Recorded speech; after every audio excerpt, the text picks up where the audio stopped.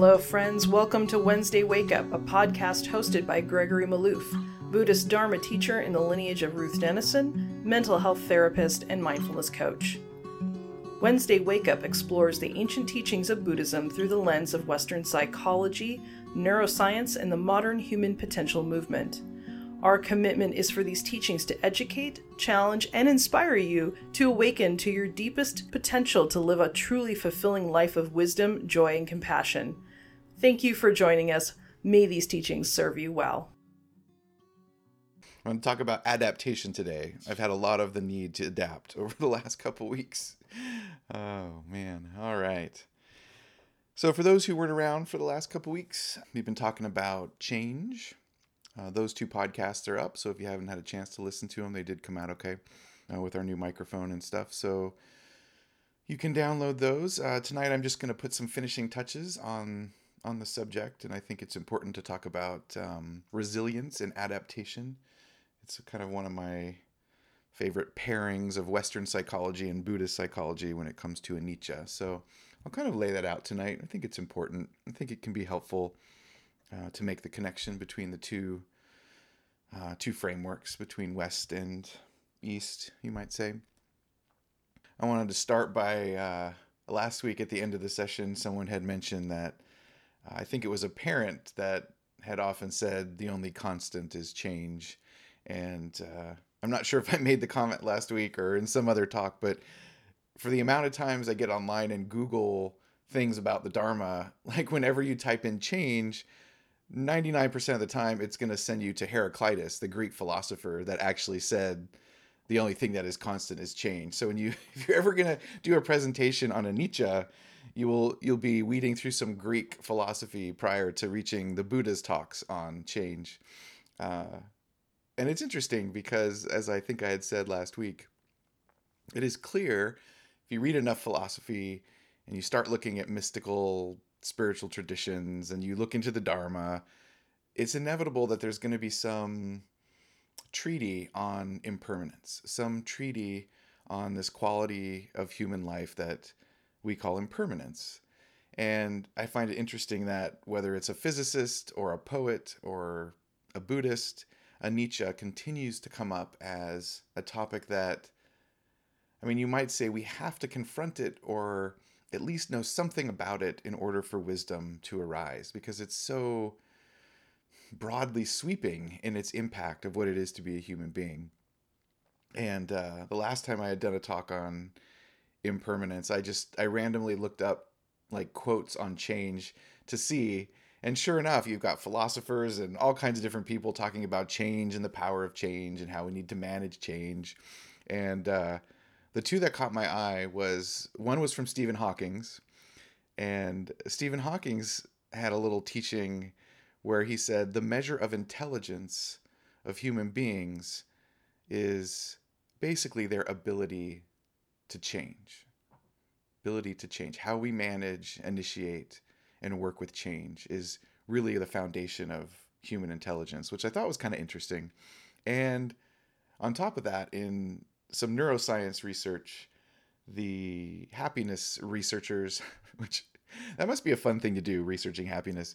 The happiness researchers say that our ability to adapt to change and our ability to cultivate heart-mind qualities in response to change, being resilient essentially, is absolutely correlative to happiness. That human beings who report higher experiences or more contented experiences in their life are often those who are really good with adapting to change and really have cultivated, or they have a natural disposition of resilience.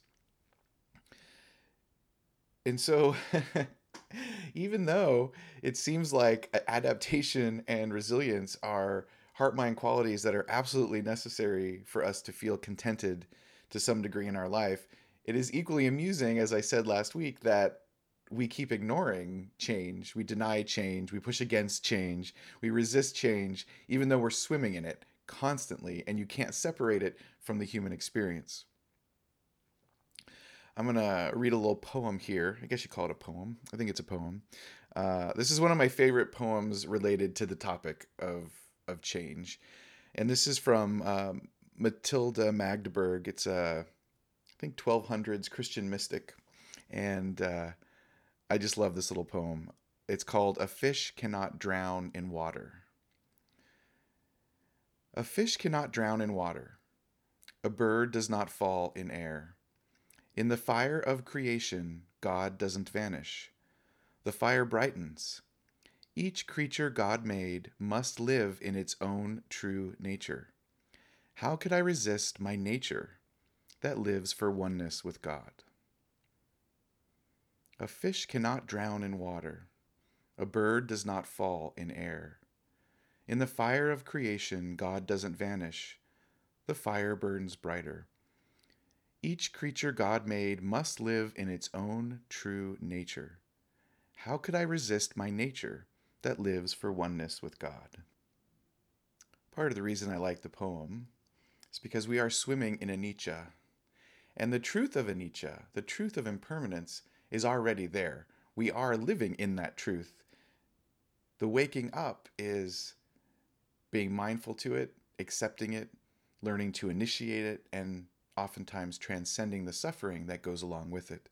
So in the Dharma, we're waking up to our true nature, which is in part anicca, impermanence.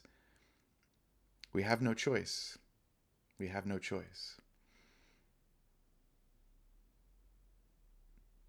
One of the things about anicca I think is important, and I know this is definitely true for me as a meditator.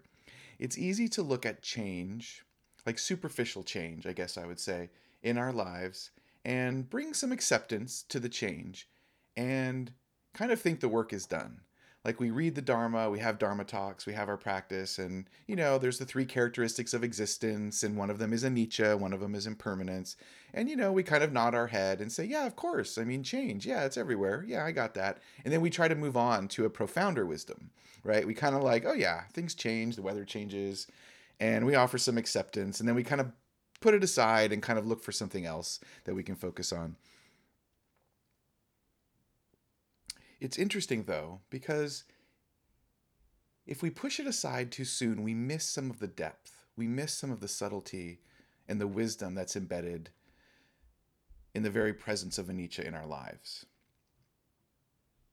Oftentimes, I don't know if this is strictly kind of a Western Buddhist phenomenon, or maybe it's with certain lineages, I don't know. But one of the things I notice is that when we talk about change in the Dharma, we conclude that the wisdom comes from noticing that there's change, accepting that nothing is going to last, and in spite of that, living to the fullest, right? We know that sensual pleasures aren't going to last, and we acknowledge that, and then we try to indulge in as many of them as possible, knowing that they're going to change, knowing that they're dissatisfying.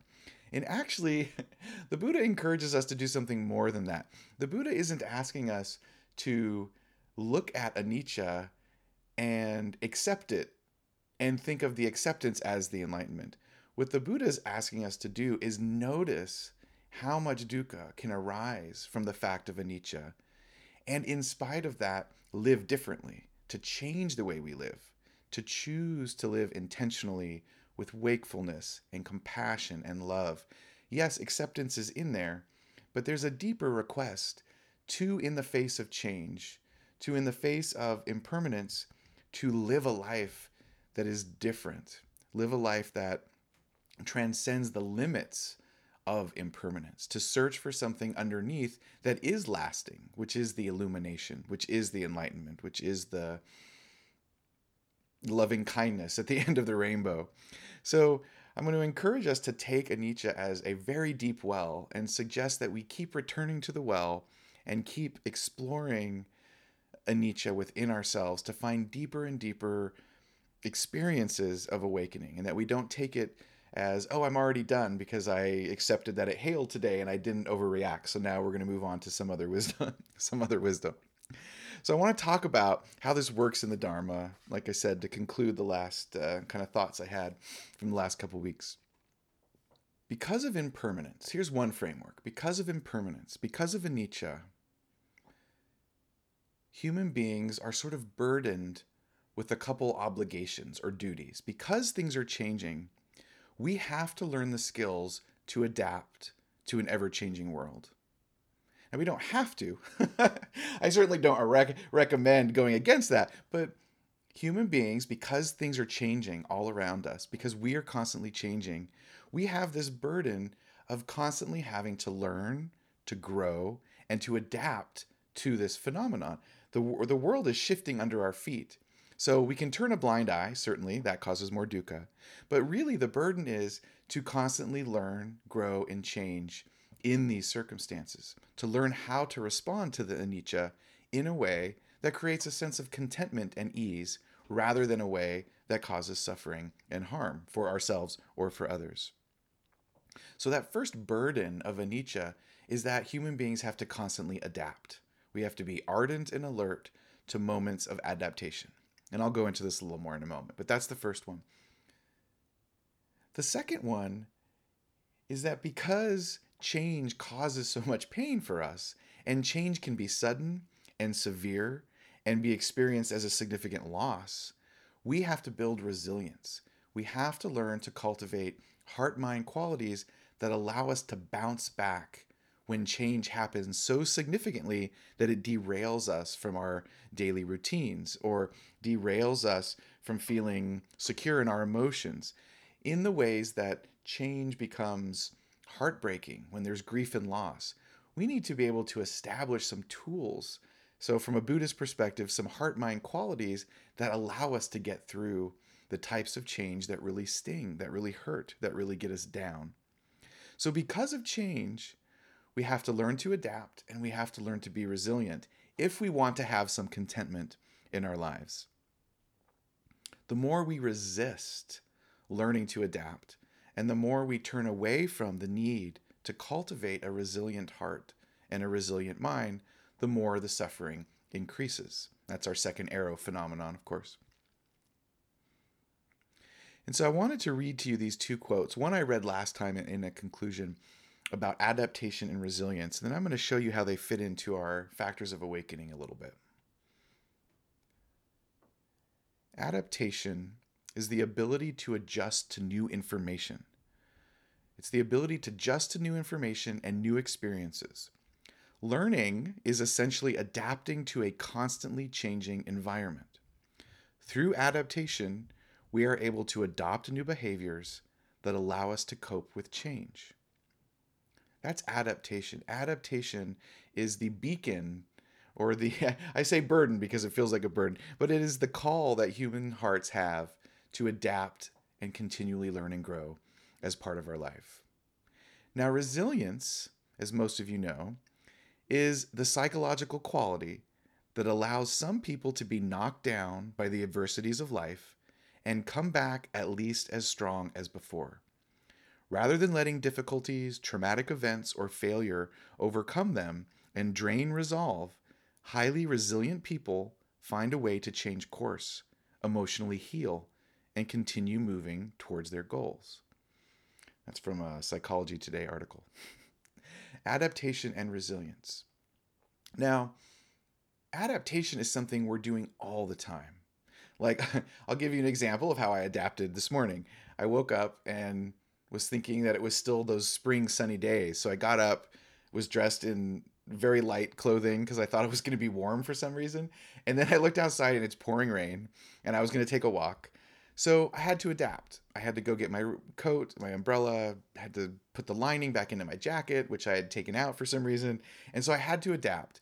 And there was a slight moment where I looked out at the rain and was like, man, I don't want to go have to get all bundled up. Maybe I just won't go take my walk. And so there was a moment where adaptation was necessary. It caused some aversion because that's not what I was expecting. But then I just adapted. I got the coat, I got the umbrella, got my shoes, and I went out and I walked in the rain. And so that's just an example of the constant adaptation. It could lead to suffering, but most of the time we're just constantly moving and shifting with the flow of reality. And to the degree we can, there can be a sense of ease. Now, resilience is more about healing. Resilience is more about after there is an episode of change in our lives. Maybe it's a divorce. Maybe it's a car breaks down. Maybe it's losing a job, maybe it's a death in the family.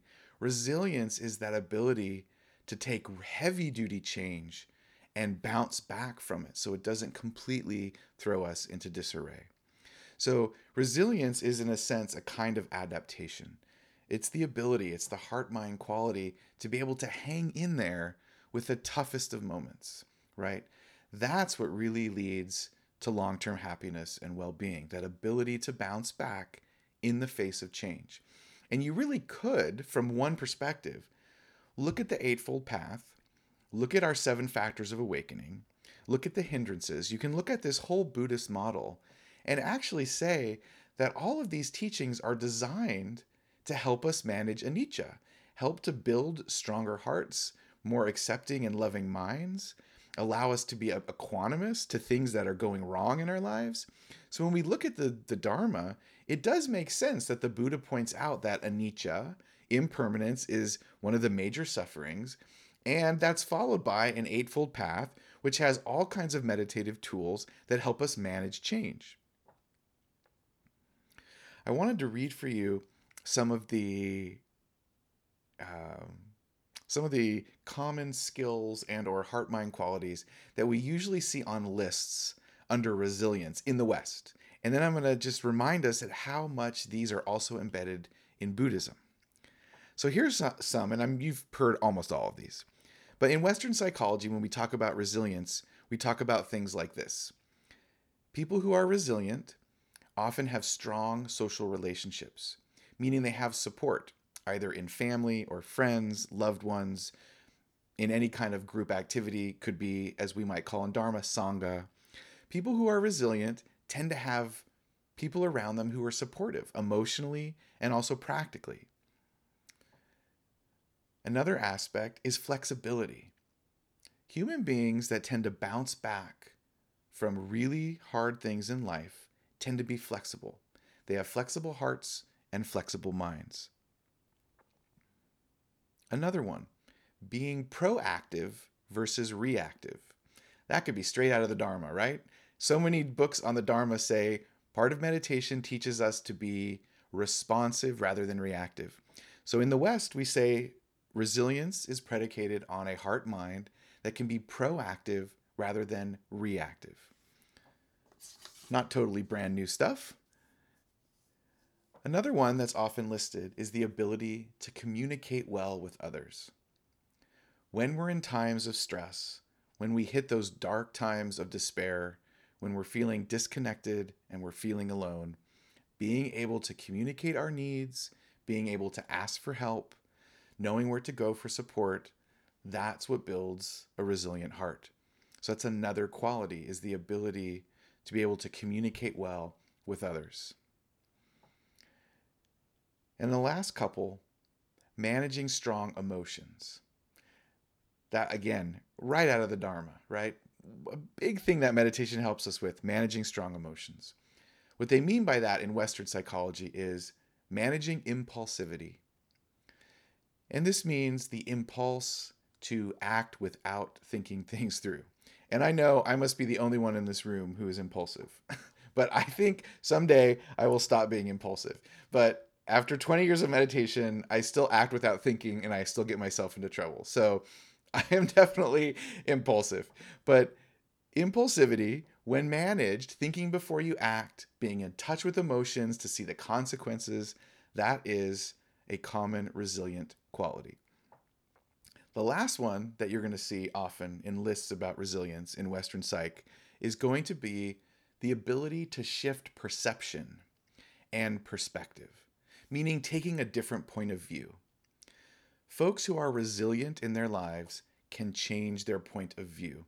They can also adopt other people's points of view and get different perspectives on their situation.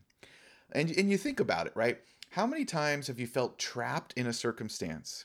And you know part of the reason you're trapped is that you're clinging to a view, right? You're clinging to a perception or an interpretation of the circumstance. Oftentimes this really happens in interpersonal relationships, right?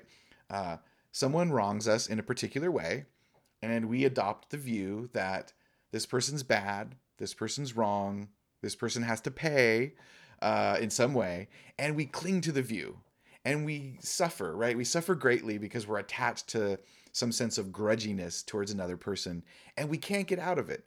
And then we get to this point where we forgive in a lot of cases.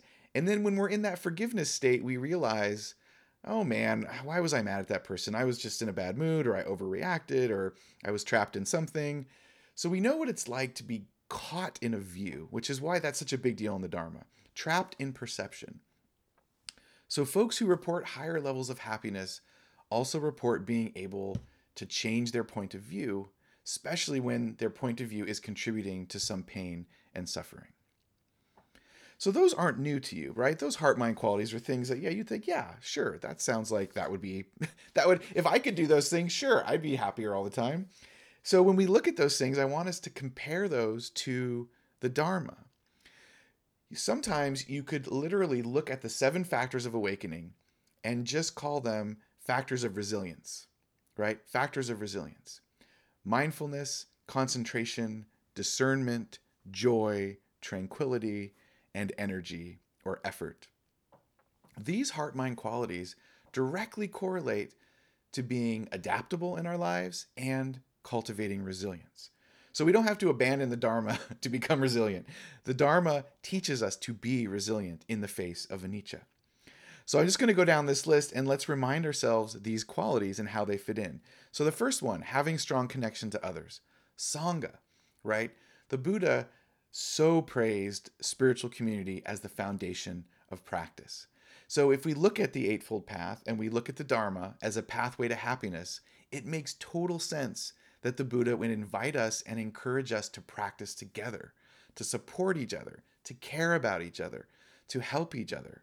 Because we're all happier in community when the community is kind, loving, and gracious, right? It's fun to be around other humans when we can get along and feel supported. So we have Sangha for that reason.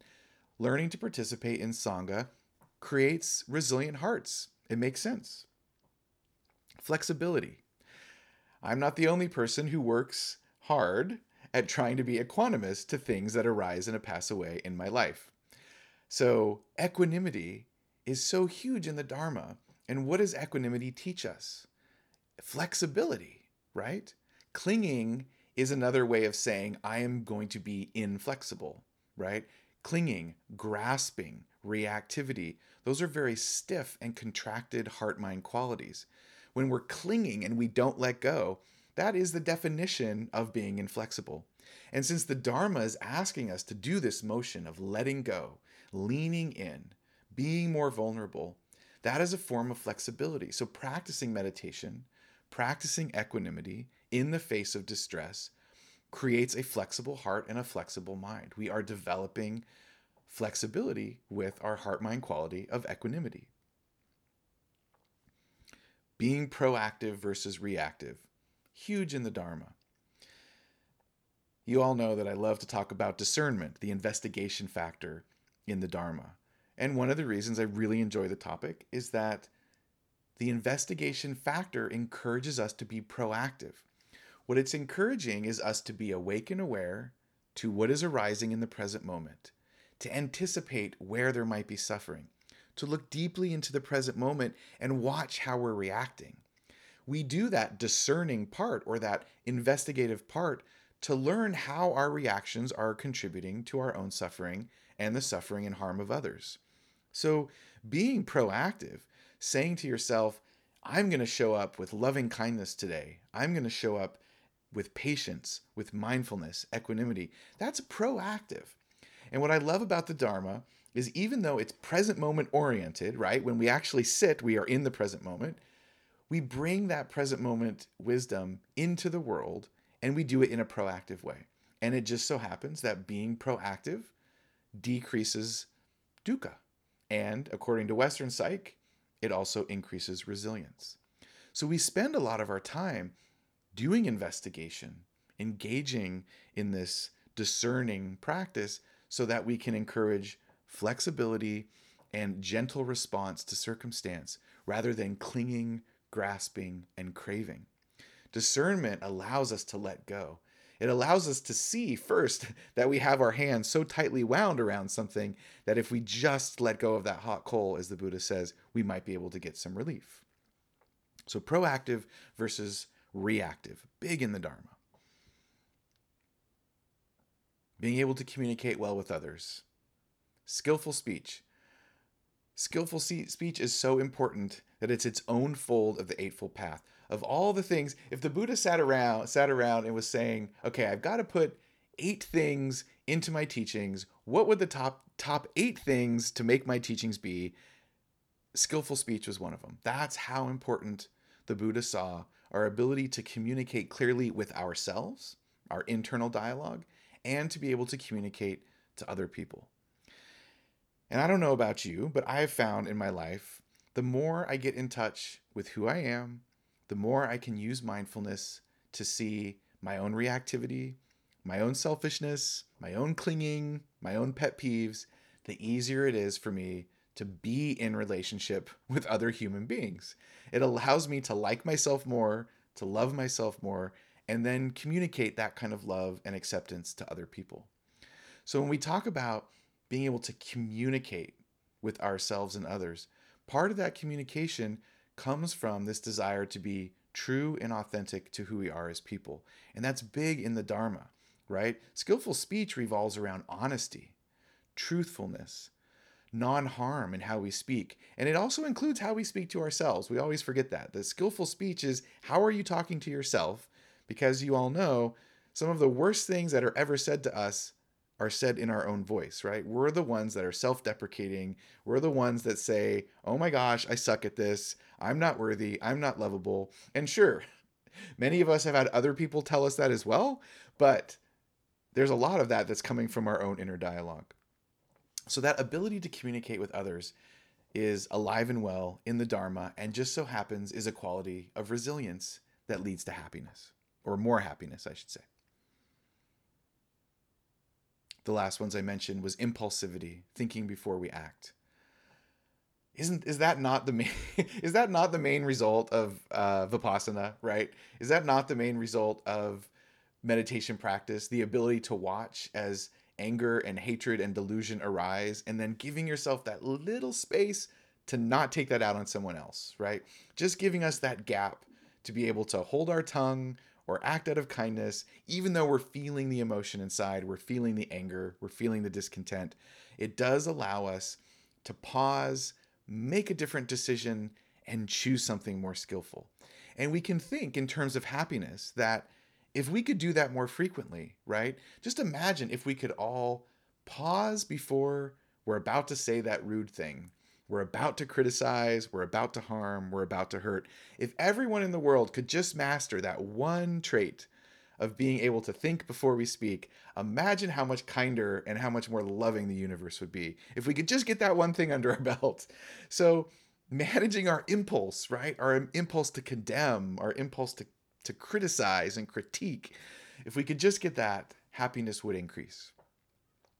And the last one, oh my gosh, this is being able to shift perspectives and points of view. If you've spent any time on social media, even if you didn't want to spend time on social media, if you watch the news at all, you will see that human beings have a hard time shifting their perspective. Human beings are really, really, really attached to their point of view. Their point of view is right, and you must agree with them. And if you don't agree with them, then you're bad. The human heart does this constantly. And it's really funny. Full transparency for myself. I'm not going to absolve myself of all my sins, so to speak, but I used to be, compared to now, I used to be so attached to my point of view to like the nth degree. It's like I would get a point of view and you could not shake that point of view to like save my life. Like I was just like, I'm right, you're wrong, and that's the end of it. Now it's 20 years ago, but still there was a long period in my life where I was very angry, very bitter, and very right about things. And I liked being right. It was a thing I enjoyed. And not only did I really enjoy being right, I spent time practicing defending my rightness, right? So when people like had a different point of view, I wanted to have some quip or some way I could like disagree with them or convince them that I was right. So there was like, a fun journey into arrogance and righteousness. of thinking that you have to be right all the time. In my defense, I was in my early 20s, and I was very angry, and that's just how I was. But this ability to shift perspective, oh my gosh. So imagine a world where human beings can sit down with each other and really talk about each other's point of view in a kind, polite, caring, and interested manner. How much of what we see in politics, in the news, in the harm that's being done in the world would be eradicated if we could really sit with each other and adopt each other's points of view, limit that ego that's so attached to being right. If we could negotiate and compromise, wow, world peace, right? Like, oh my gosh, if we could just do that, things would be grand. And it just so happens that in the Western side of things and in the Dharma, we spend a lot of time trying to watch how our perspective creates harm. Watch how our moods and emotions are bound with points of view. And to the degree we can let go and not be so attached to needing to be right all the time, we allow some space in there for a little lightness, right? A little compassion, a little love, a little acceptance. So it's really important when we think about the Dharma that we can see that our meditation practice is designed for us to depersonalize and let go of that clinging to view. That's a big thing in the Dharma. I wanted to offer one more framework here. There's an image that comes to mind. So as many folks who know me well know, I'm from Southern California originally. I've been up in the Pacific Northwest forever now, decades. But I was born and raised in Orange County, and I was born and raised in Laguna, down by the coast. And it's a surf culture down there, and very much a beach culture, both in everything from fashion to language to culture. Like the beach and being near the beach down there in Southern California affects everything that goes on down there. It's a cultural thing. And to this day, I don't know what it is, but on occasion I'll meet someone for the first time and they'll say like, "Oh, you're from Southern California." And I don't know what it is, like what my attitude or something is, but some people who are also from there somehow recognize it in me still after all these years. I'm not sure what it is, but I'm a Southern California boy, and I never got into surfing. I have surfed, but it was too hard for me. And I couldn't commit to learning to surf. I didn't have the energy or the dexterity for it. It was very hard. But all of my friends and people I knew would surf. And so I was always talking to them about their experiences of surfing. And to this day, there's an image that I think is really helpful for the Dharma when we talk about anicca. If you ever get a chance to really watch surfers surfing, the surfers are in the water, right? They are actually in the movement of the tide.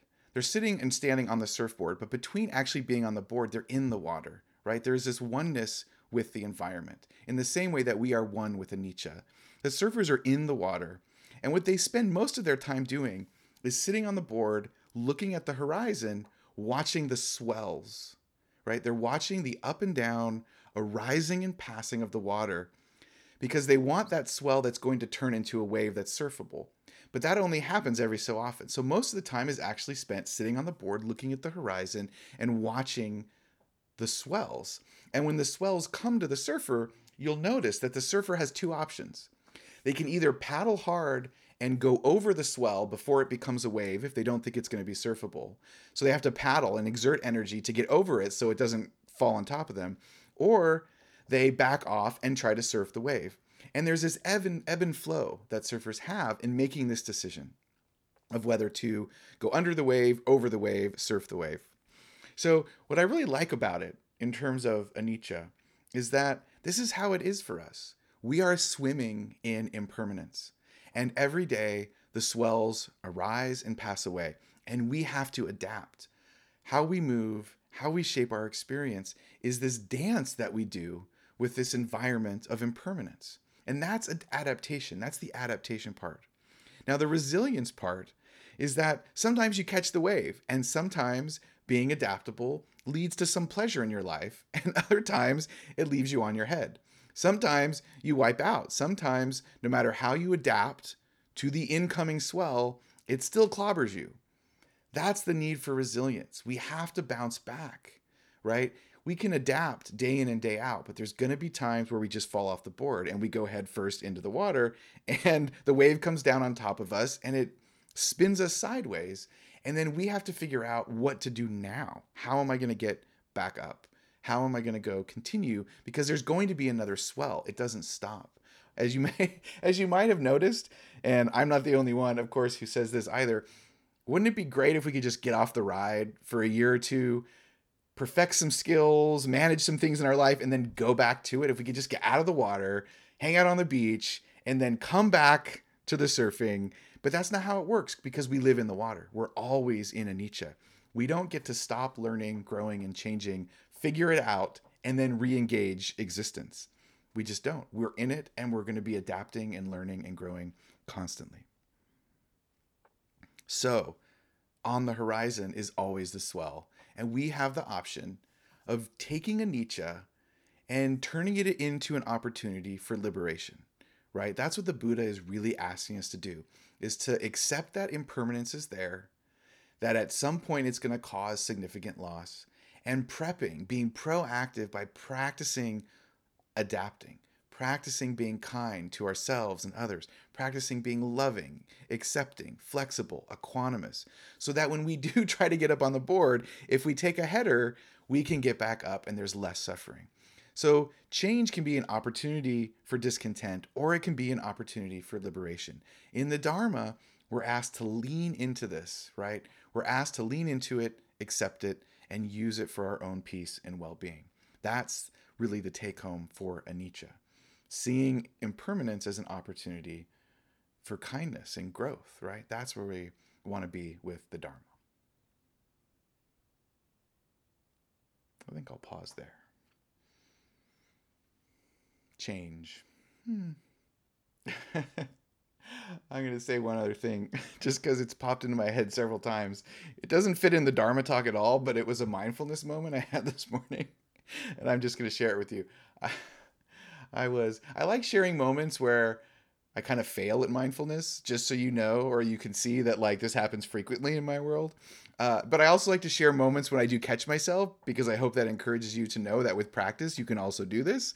So I'm going to give you kind of a dual example here. So this morning I was cooking breakfast, and I had cut up an avocado, and I had made avocado slices, and that was what's in front of me was the avocado on the cutting board. And then behind me on another counter was my toast or whatever I had that I was going to put it on. And I don't know why I decided this. I decided to try to scoop the avocado with a knife and carry it across the kitchen to the toast. And as soon as I started doing it, mindfulness kicked in. I became very acutely aware of what I was doing. And part of my mind said, you're going to drop this on the floor. This is stupid. You can't win. You should probably just put it on the plate, or like fix it, or go get the bread and bring it here. Don't bring the avocado to the other side of the room. And so part of me, mindfulness lit up.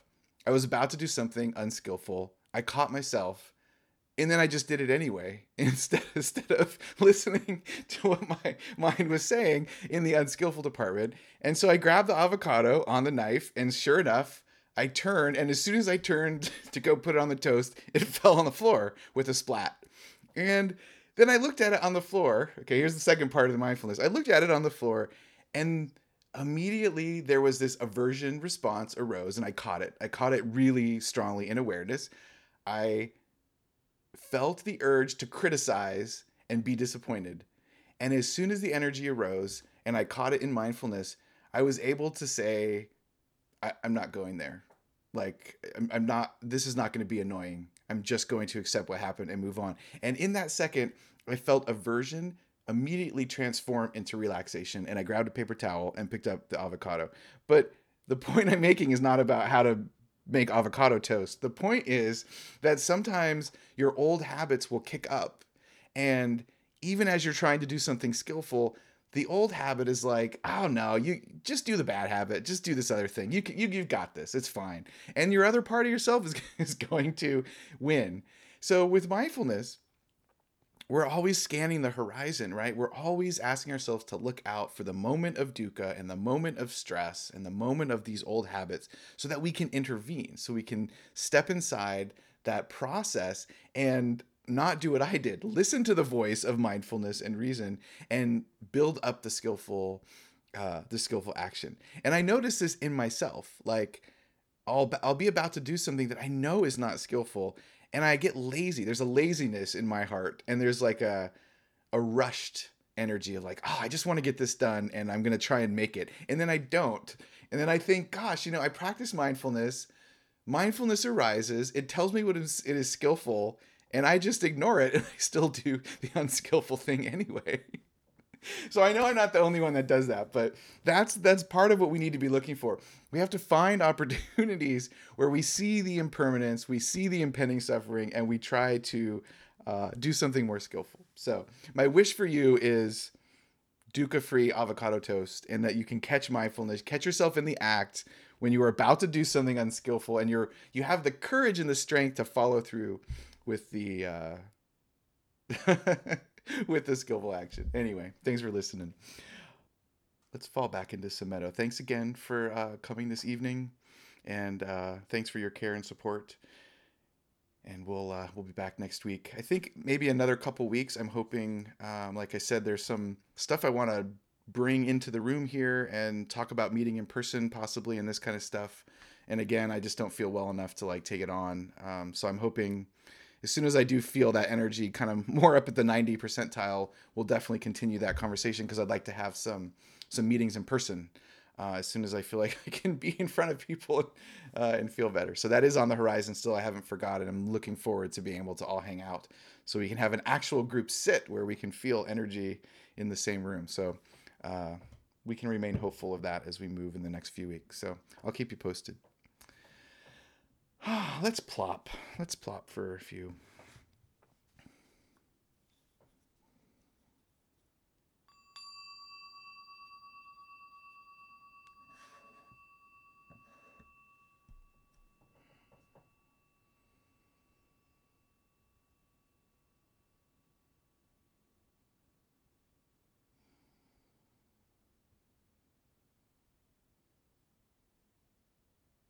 Take a long, slow, deep breath in through the nose and out through the mouth, and relax fully into body. Really feeling the body, both filling it with awareness and feeling into that sensation of wakeful presence.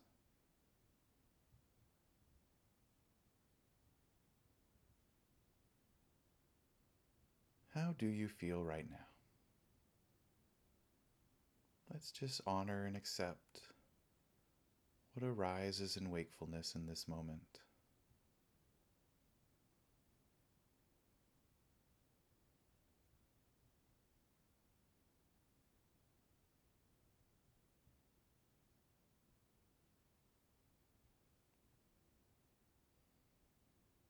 Let's thank ourselves for the practice of this evening. We could have spent our time doing anything, but we came together in practice. We came together in Sangha.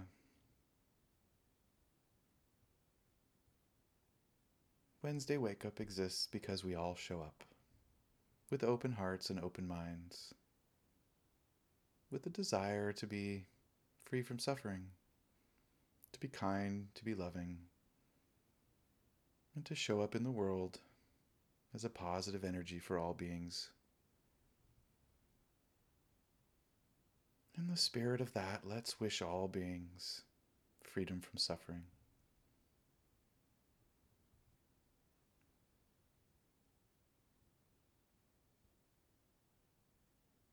Let's wish all beings to be free from harm, to be safe and secure.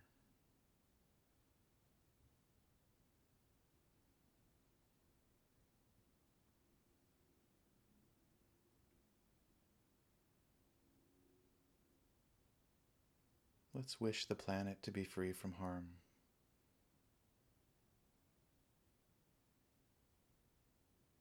Let's wish this home, this precious earth, to be free from its suffering.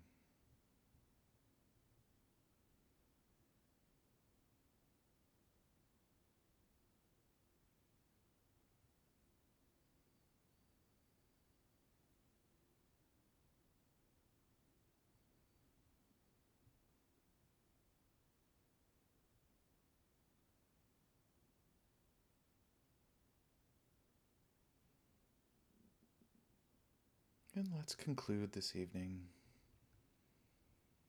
with our traditional wish. In this moment, if you could wish anything for all beings and know it would come to pass.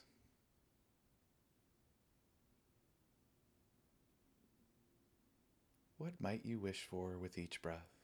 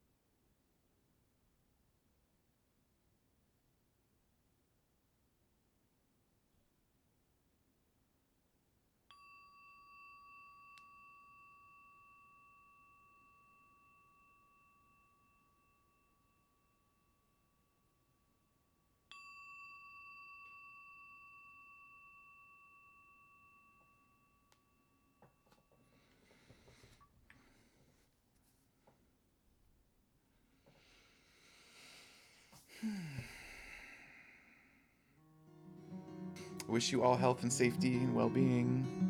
We'll see you next week. Thanks for showing up. Thanks for joining us here at Wednesday Wake Up. We honor the traditional Buddhist practice of offering the teachings without charge, so this podcast will always be ad-free and will never be behind a paywall. This podcast is sustained exclusively by the generosity of listeners. If you've received value from this podcast and have found your life or practice enriched by listening to it, you can support Gregory as a teacher by going to our website, www.wednesdaywakeup.com, and click on Donate at the menu on the top. While you're here at the website, join our mailing list and follow Gregory on Instagram at Gregory Maloof Dharma. Thank you again for listening. May all beings be happy.